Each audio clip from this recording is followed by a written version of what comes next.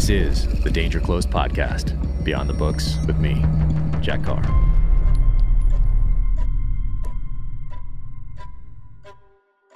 Welcome to the Danger Close podcast, an Ironclad original presented by Sig Sauer. My guest today is Chris Wallace. Chris is the host of Fox News Sunday, but he started his career in journalism back in 1964 when he was an intern, still in high school, for Walter Cronkite during the 1964 Republican National Convention. From there, he went to college and was eventually the NBC White House correspondent from 1982 to 1989. He has interviewed some of the most prominent newsmakers of our time, to include Mother Teresa, Ronald Reagan, President Obama, President Clinton, President Trump, and he continues to host Fox News Sunday every week on the Fox News channel.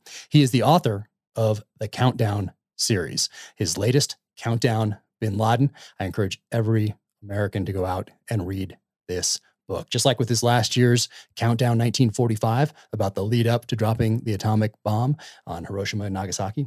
But Countdown Bin Laden is so relevant, particularly because of the recent events in Afghanistan, and also because, to me, it seems like it is one of the last times that we were truly united as a country, and one of the last times we can point to where our elected leaders, our military establishment worked together to accomplish a goal. And everyone should go out and read this, particularly high school students, junior high school students, college students, people who weren't born on 9/11. Fascinating read. It's uplifting, and it is very emotional. So I had a great time talking to Chris Wallace. We only had just over 30 minutes, so I got in as much as I possibly could. As you'll hear, I could have talked to him for hours. So enjoy the podcast. And now, without further ado, Chris Wallace. Thank you so much for doing this. I sincerely appreciate it. I know how valuable your time is, and it means so much to me that you would take the time to come on here and do this. Well, thank you for your interest in the book. Oh, absolutely. And I love the first one too, Countdown 1945, which I have right here as well. And what stood out to me about both of these, and I have Character right here as well, for those that haven't read Character, Profiles in Presidential Courage right there. Fascinating, absolutely incredible. But both the Countdown books, I was surprised at how emotional they were. They're emotional reads, especially to someone who is a student of history, and for someone who has spent time in uniform, that they're emotional as you read these things. And I love the way that you structure the countdown, which is obviously something that that Hollywood does, that authors of thrillers do, but doing that with historical fiction, it opens it to a whole nother audience. And that's why these are so important, because they're so readable, especially for this next generation that has so many digital distractions. It's so important for them to read these novels. So, well, listen, you keep talking. I don't want to interrupt you. You're saying everything I would. Thank you so much, Jack, and I'm delighted to be on your podcast. This is going to sound very presumptuous, but I think that too often history is written wrong, because it's written from the vantage point, well, we know what happened, and now let's discuss how it happened or why it happened. But the fact is that as these figures were living this history, they didn't know what was going to happen. They were filled with doubts. They were filled with concerns and problems that they had to overcome. And so the whole idea of the Countdown series, and I've now written two, 1945 and Countdown Bin Laden, is to take a big event and start with where the run up to the event happens. In the case of 1945, it was Harry Truman on April 12th, 1945, becoming president and learning for the first time about the existence of the Manhattan Project to develop the atomic bomb, and then the 116 days from then until he decides to drop the bomb on Hiroshima. Similarly, with Countdown Bin Laden, it begins on August 27th of 2010, when three case officers come in to see CIA Director Leon Panetta and tell him about a lead they have that might, and I repeat, just might, give them an idea of where Osama bin Laden is, through all of the intelligence gathering in the CIA, through all of the decision making in the White House, and then on to the raid itself. And at every step along the way, the negatives, the doubts about whether he's even there, the risk that will be taken, whether it's a suicide mission, it's the biggest compliment I got is somebody who said, I know how this story ends, Countdown Bin Laden, but I was on the edge of my seat for the last 100 pages because I wanted to see what happened next. So that's the whole point, is to be a history thriller. Oh, and it works. It's the, you go from months to days to weeks to minutes as it's a rush to the end. And it's just fascinating. And those two things that you pointed out about both of these books, for me anyway, are the most fascinating parts, in that you go behind the scenes of these decisions and feel the emotional, in some cases, turmoil that these leaders have to go through when they're making these decisions. In the case of 1945, obviously a decision that's going to change the world going forward for the rest of time. And then the risks involved in the Bin Laden raid. So, and who's counseling for, who's counseling against, weighing all those, the politics. There's just so much behind the scenes that is just incredible. But before I get to some of the specifics in this, and I'm going to got my eye on the clock here, for a few minutes, I want to talk about your past that got you here. In 1964, you were an assistant to Walter Cronkite at the Republican National Convention. I mean, were you still in high school at this point, or were you in your early college years? I was going to say assistant is grossly inflated. I was 16 years old. I was between my junior and senior years in high school, and I was a gopher for Walter Cronkite. Gopher meaning go for coffee, go for pencils. I was a summer intern at the Republican convention, the Barry Goldwater convention, and just outside the Cow Palace, just outside San Francisco. And that was really where I had my first exposure to journalism and to news events and to news-making figures. And I remember thinking at the time, I can't believe people get paid to do this exciting stuff. And I wasn't sure for a while whether I was going to be in news or not. But that's really where the bug bit. Okay. And did you make that decision to go full in when you were at Harvard? Is that when you decided, or was it after that? Well, you've done your homework. No, as a matter of fact, I was lucky enough. I went to Harvard. I graduated in 1969, and I was actually about to start law school. I was going to go to Yale Law School. It just coincidentally, I would have been in Hillary Clinton's class. Oh, wow. So I might have been president of the United States at that time. But I decided at the last minute, I just didn't want to go to school anymore. And so I looked around for jobs, and I applied and got a job as a reporter for the Boston Globe up in Boston. I've spent 4 years in Cambridge, and that's where it started. That's amazing. I love that path through the 70s, but of course, the formative years for me were the 80s. That's when I grew up, and that's when I first became aware of you when you're working for NBC as the White House correspondent. And for someone who grew up in my generation, that's such a pivotal point in United States history, with the United States and USSR, with the Iran-Contra, with everything going on there. And you had a front row seat to all of that. And you really got to essentially, it seems like anyway, come into your own during that time and really establish yourself as one of the predominant journalists of our time. And what was that like to be in that front row seat as the White House correspondent for NBC News during that period in the 80s? I mean, you got to interview Ronald Reagan, Nancy Reagan. You got to push President Reagan on Iran-Contra before it was even called that. What was that like to have a front row seat to all of that?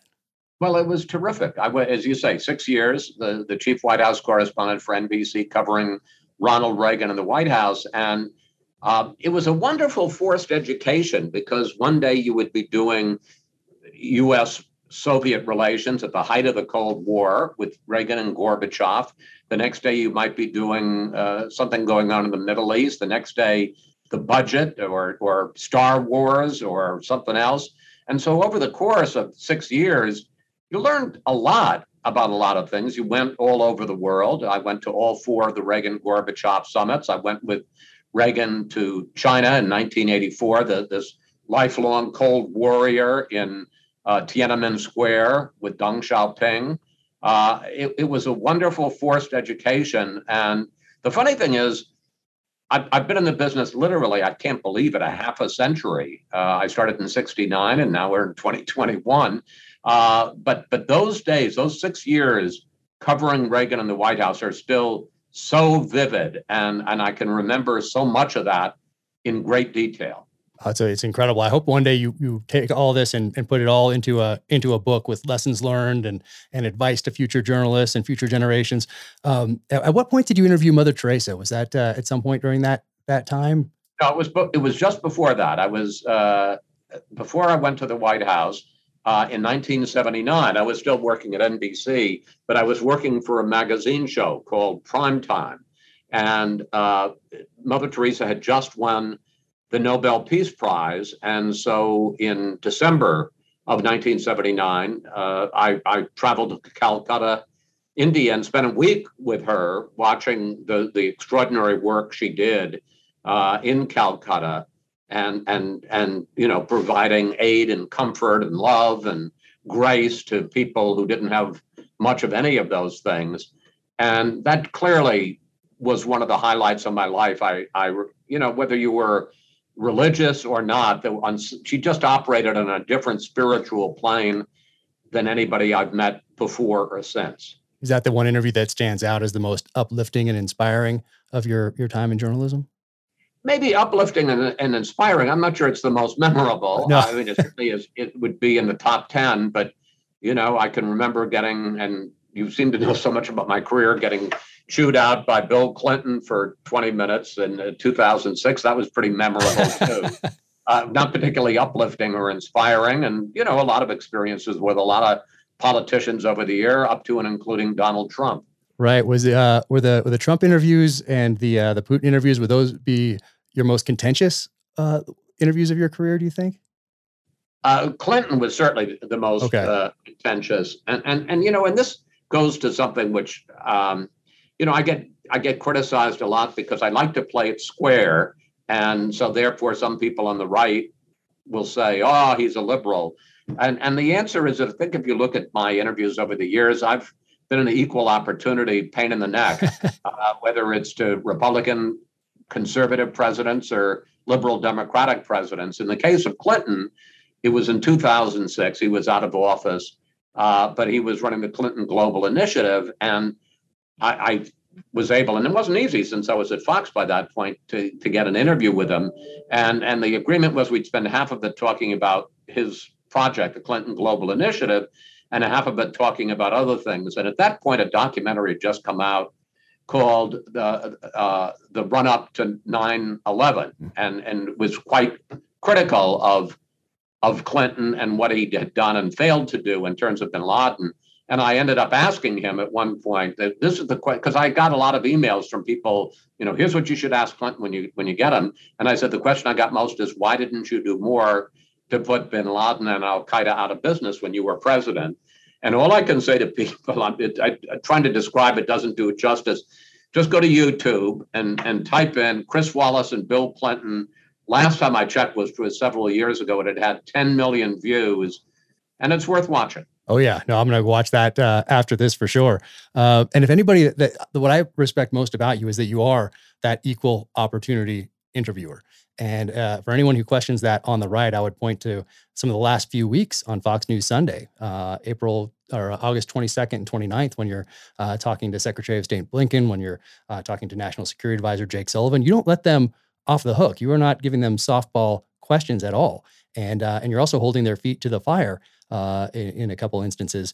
Do you ever get upset, or does it get irritating that politicians or bureaucrats don't answer questions directly, and in some cases simply refuse to answer, even with a follow-up and a third follow-up, and then you're on the clock because you have an hour on Fox News Sunday and you have another guest coming up?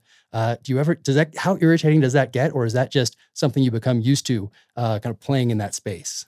Yeah, I mean, look, are you frustrated about it?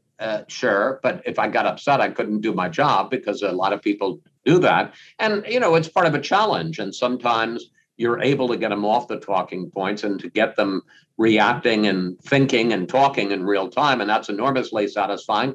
And sometimes you aren't. And then I fall back on something that my father, Mike Wallace, used to say, which is sometimes the questions are more interesting than the answers. And I think if you ask a direct question a couple of times and a guy refuses to answer it, the audience gets it, that he's purposely ducking the question. Oh, yes. And those particular instances are fascinating, particularly to those who served in Afghanistan or have been following this for the last 20 years, which should be most Americans. But what you do and what journalists do is they provide us, the citizenry, with the data, with the information to make the best decisions possible when we step into that voting booth. And you've had the opportunity from 1964 onward, really, to be involved in that, particularly in the last 5, 6, 7, 8 years when you moderated these different debates. And my question about those different debates that you moderated, do you ever get nervous? Because you never look nervous. And you have the eyes of the world on you in that position.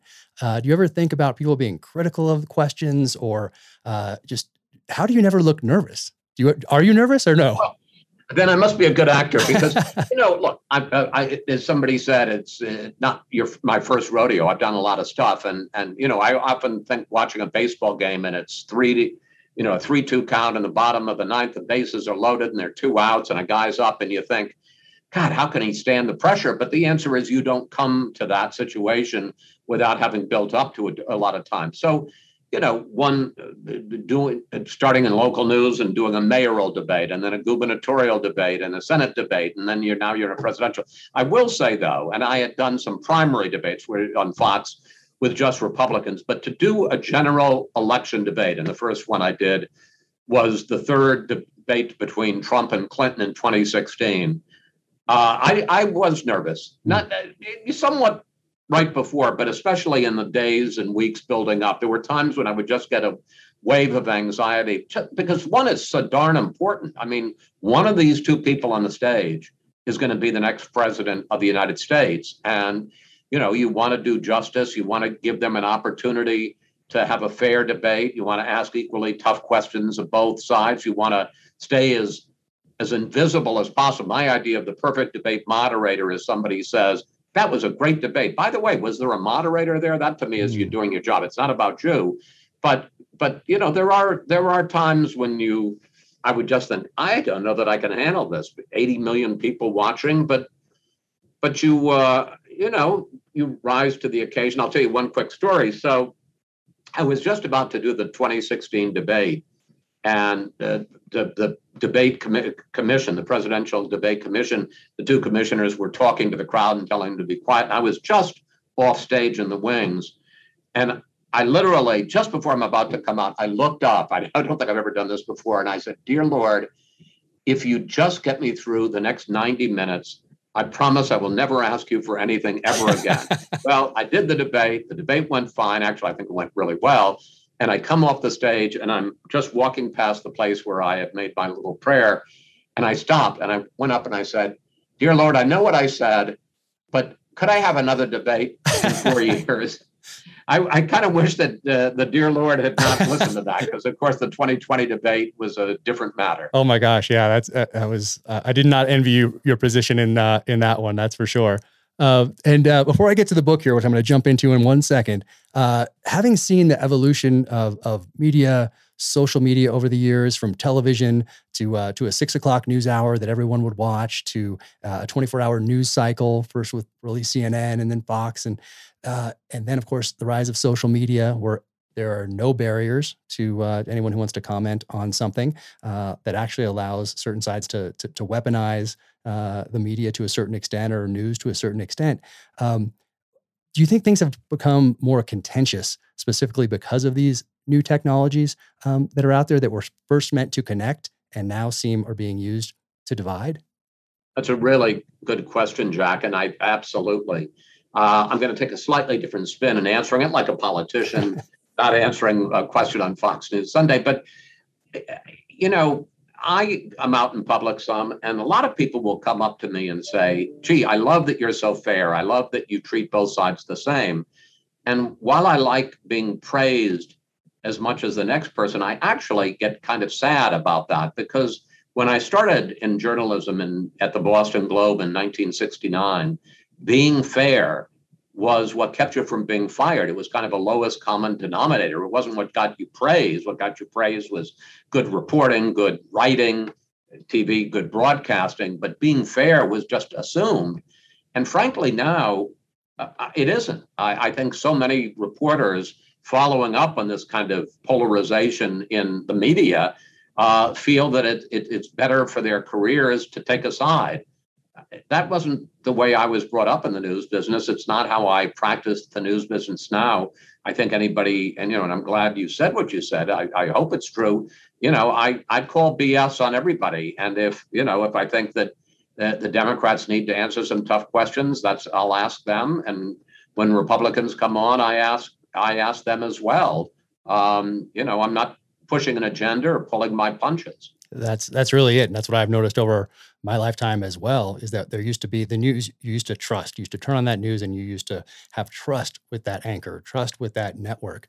And now there are fewer and fewer of those trusted agents out there, of which you are one of the few. I would say that Americans on both sides of the aisle, citizens, politicians, look to, and that's why Fox News Sunday and you have been so successful.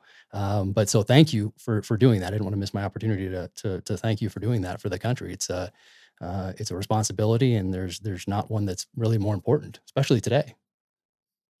Thank you, sir. Absolutely. And so I'm going to switch gears a little bit here and then jump right into the book. But for journalists who are just starting out, when you talk to a new journalist who's just coming on, is there advice that you give them? And is that similar to, say, a high school student who asks you for advice or what to read? And what do you pass along to that new journalist or to that high school student or that college student that's just stepping out into the workforce when you get asked about advice? Well, it's a little different depending on whether it's a high school student or a college student or a new journalist. I mean, one of the things that I say to journalists, I'm not a big fan, and I know this gets me in some trouble, of journalism schools, because I think that you can pick up a lot of the techniques from jobs. You learn it as you go. My feeling is that the key is when a microphone gets put in your hand or a keyboard at your fingers, that you have something to say. And so I think getting a good education in the liberal arts, in government and economics and literature, and if you can learn a language or about a specific country so that you have some value added conceivably in getting a job, that's more important than techniques. And when people ask me about my dad and what he brought, what he taught me, it was much more about that than it was about leaning your shoulder in as you do a stand-up. It was being educated and being informed and reading a lot and thinking a lot and writing a lot and practicing, the art of thinking and expressing those thoughts. Much more important than any little technical trick. I'm so glad you said that, because that's what I pass along as well, is that being able to think critically about things, think logically about things, and then having a foundation built from the study of history so that you can make informed decisions going forward as a citizenry, and hopefully incorporating wisdom, not just from your life, but from other people's lives and the pages of history. So I always point people and encourage people to get into those books and really, before they retweet something or before they make a comment on something, to really understand the foundation before they do that. Because it's so easy now to just make a snap decision, and we're encouraged to do it by these social media platforms, when really we should take a breath and get into the pages of these books. But Exactly. Speaking of pages of books, where were you on 9/11? That really kicks off. I was working in Washington for ABC, and someone, like a lot of people, I hadn't quite gotten to work yet, called me up and said, turn on your TV. And by that point, the first plane had already hit. I saw the second plane hit, and I raced into work. And as I was going into work, suddenly, and I was in Washington, I could see this huge, ugly plume of black smoke in the southwest horizon, and that was the third plane hitting the Pentagon. So, and there was this sense of how big is this going to be? How bad is it going to be? When is it going to stop? And I immediately tried. I wasn't at that point. I was working for a primetime magazine. Wasn't covering the White House or have a specific beat. So you're trying to find some story to get a piece of what's happening. And I ended up talking my way.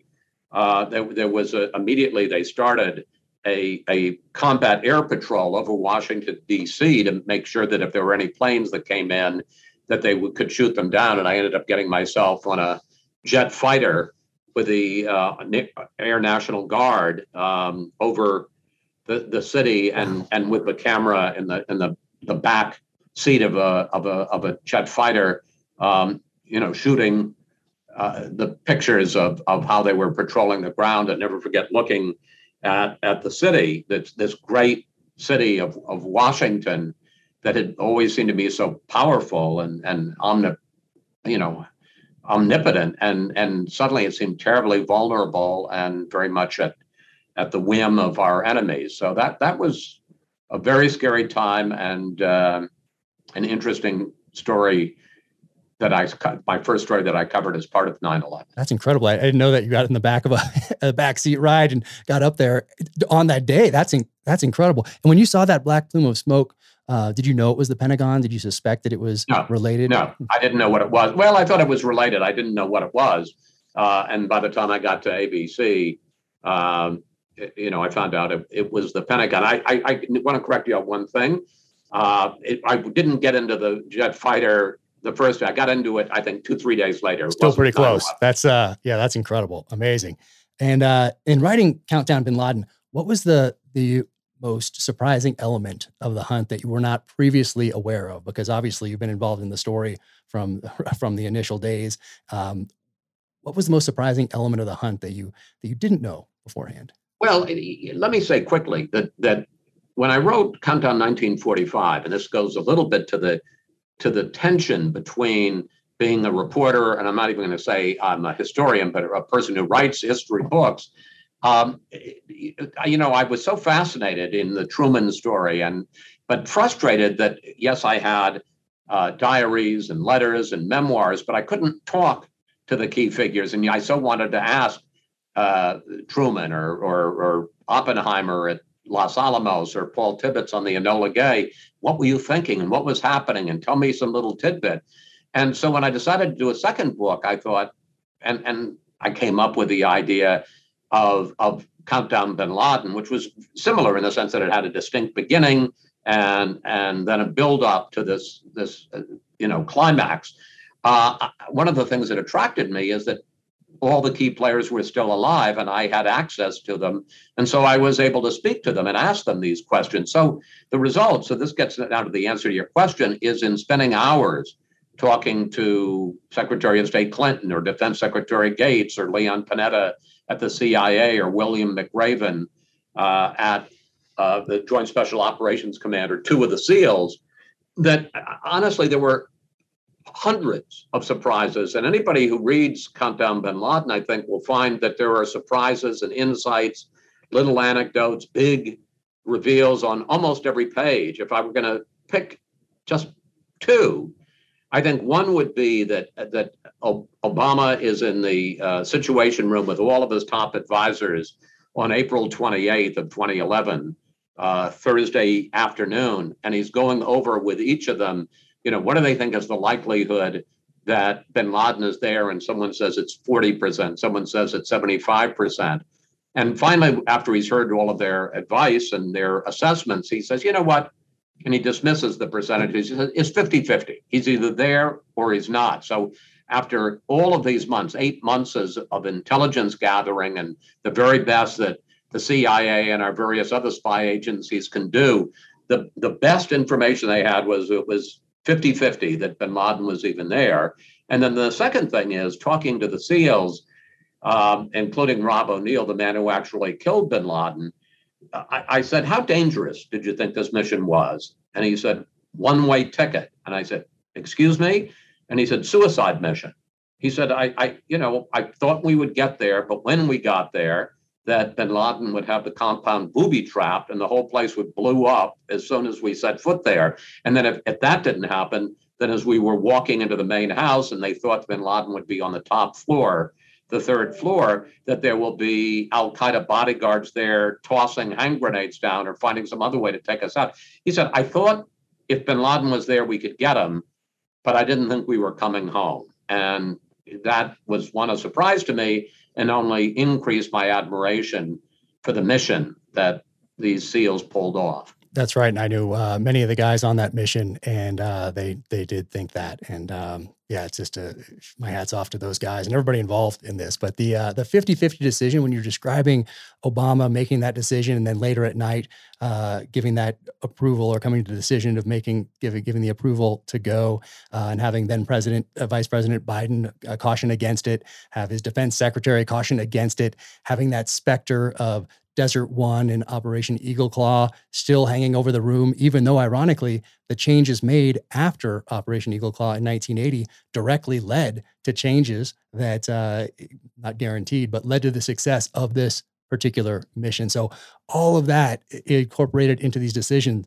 was just fascinating. Talking about Maya, the CIA analyst, and her steadfast resolve that he was there. Also fascinating. Some of those little tidbits, like the bottle of wine with Leon Panetta in Monterey, like those little things that are in there. So I think this is so important that all Americans read this book, particularly this year when we seem so divided, very contentious election cycle, obviously, that this may be the last time that most of us remember us being united as a country. Republicans and Democrats. I want to say something, if I may, Jack, about the current events. I had timed the book to come out on the 20th anniversary of 9/11. It had never occurred to me that when the book came out, that the same twisted gang that was running Afghanistan on September 11th of 2001 would be back in charge there on September 11th of 2021, the Taliban, of course. And obviously the book wasn't written with that in mind. I didn't anticipate that. But I two thoughts about that. One is, I think, some people feel bad, given the way our longest war ended, feel bad about our involvement and wasn't worth something. And I think that the countdown bin Laden makes it clear that, in fact, it was worth doing, because what we pulled off on May 1st of 2011 was really the reason we went there, which was, one, to bring the mastermind of 9/11 to justice, to decapitate al-Qaeda, and to protect the homeland. There was not an attack from Afghanistan on the U.S. homeland for those 20 years.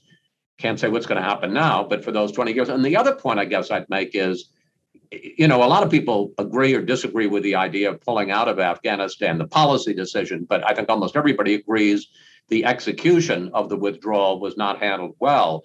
And, to me, if that's a case study, what's happened in the last month of the intel and political and military communities not getting their act together, then countdown bin Laden, to me, is a case study of when it's done just perfectly, when the intel community just never stops and keeps trying to dig up more information, when you have a very careful, very rational, very meticulous decision-making process in the White House, and then when you have a really first-rate team led by Bill McRaven, the head of Special Operations Command and the military, all working together. When you get the intel, political, and military communities all in concert, no turf battles, no ego, there's nothing we can't do. And exactly at the end of the book, there's some quotes from Robert Gates and from Leon Panetta where they say something similar, in that most people look at our government and see the dysfunction, and they point to this as being a time when it worked.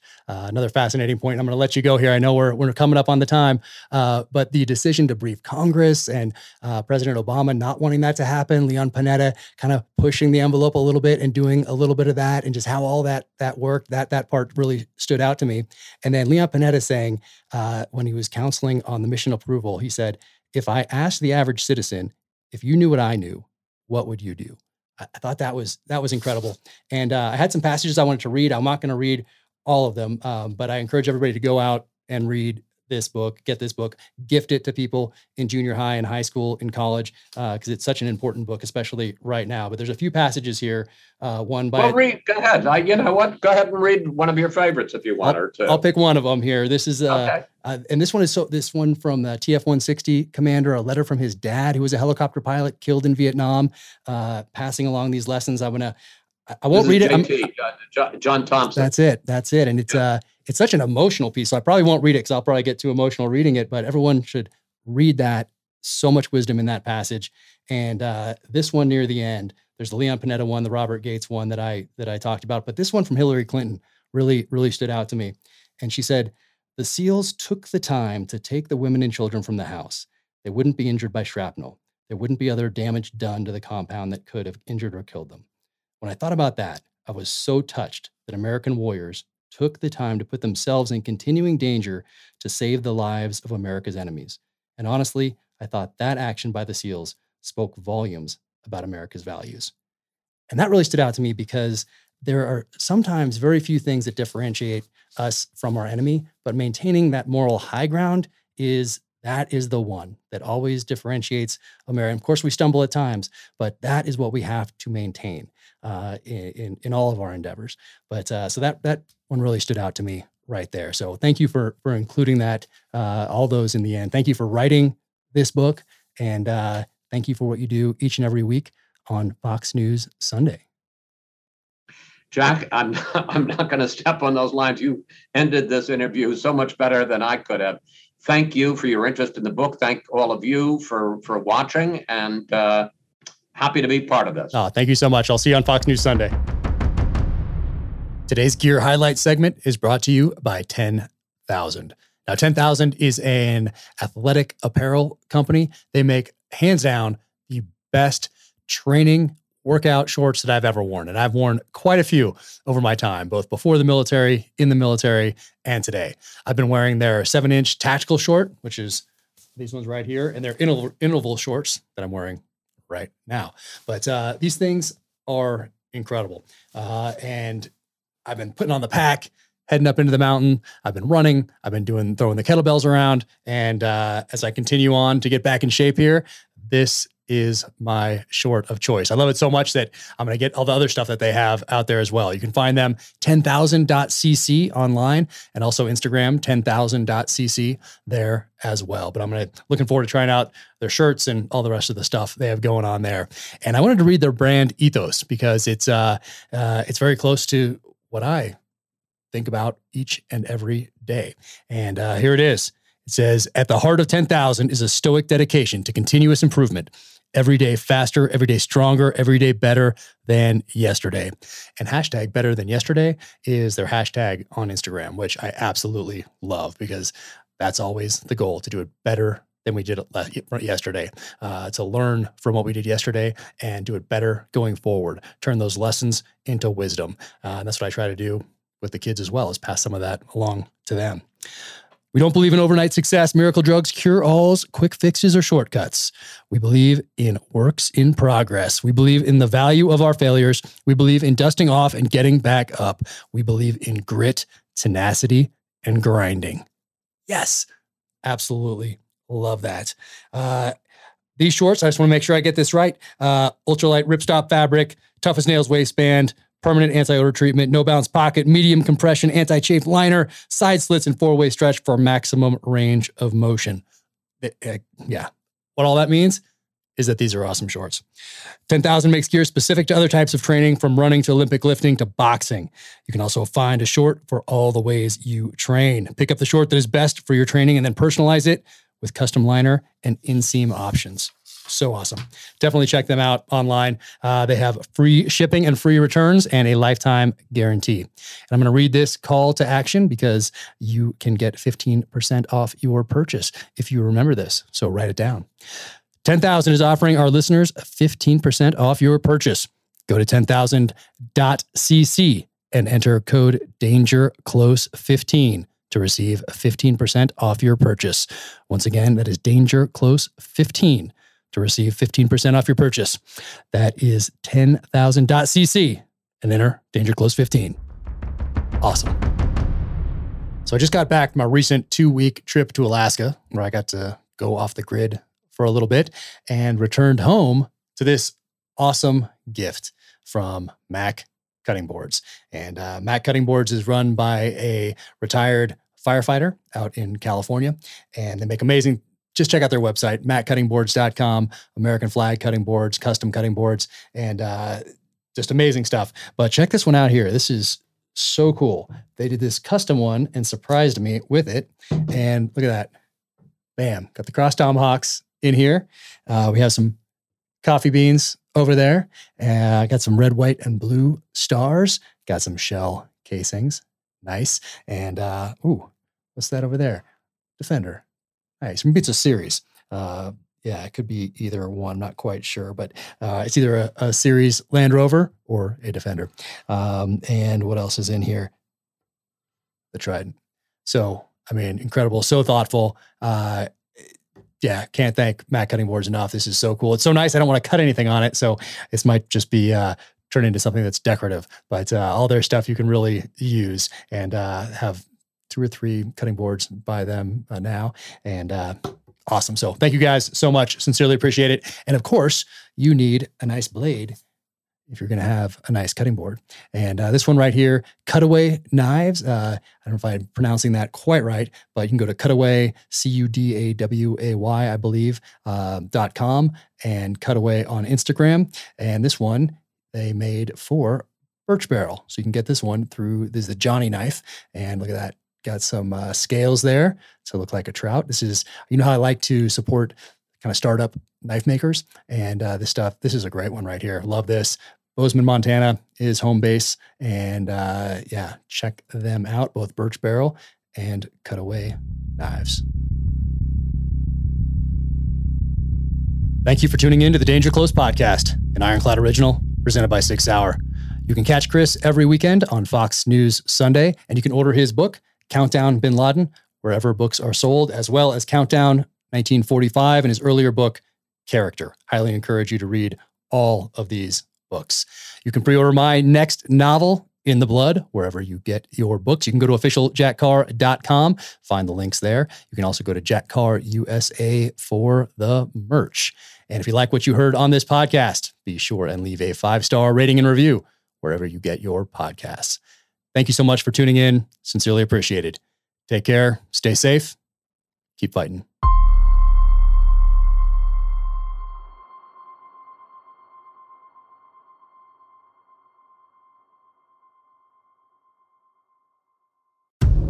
In case you missed it, on a recent episode of Danger Close, an Ironclad original, Jack Carr sat down with former presidential candidate Tulsi Gabbard. Set aside all the labels, you know, oh, well, because I've been getting asked this a lot, like, well, are you left or are you right? Are you progressive or are you conservative? What box do you fit in? Which box do you check? Completely. Are you an enemy or right. an ally? Like, what filter should I use when I'm looking at you? And, like, I've always been an independent-minded person. Always. Be sure to check out the full interview wherever you get your podcasts.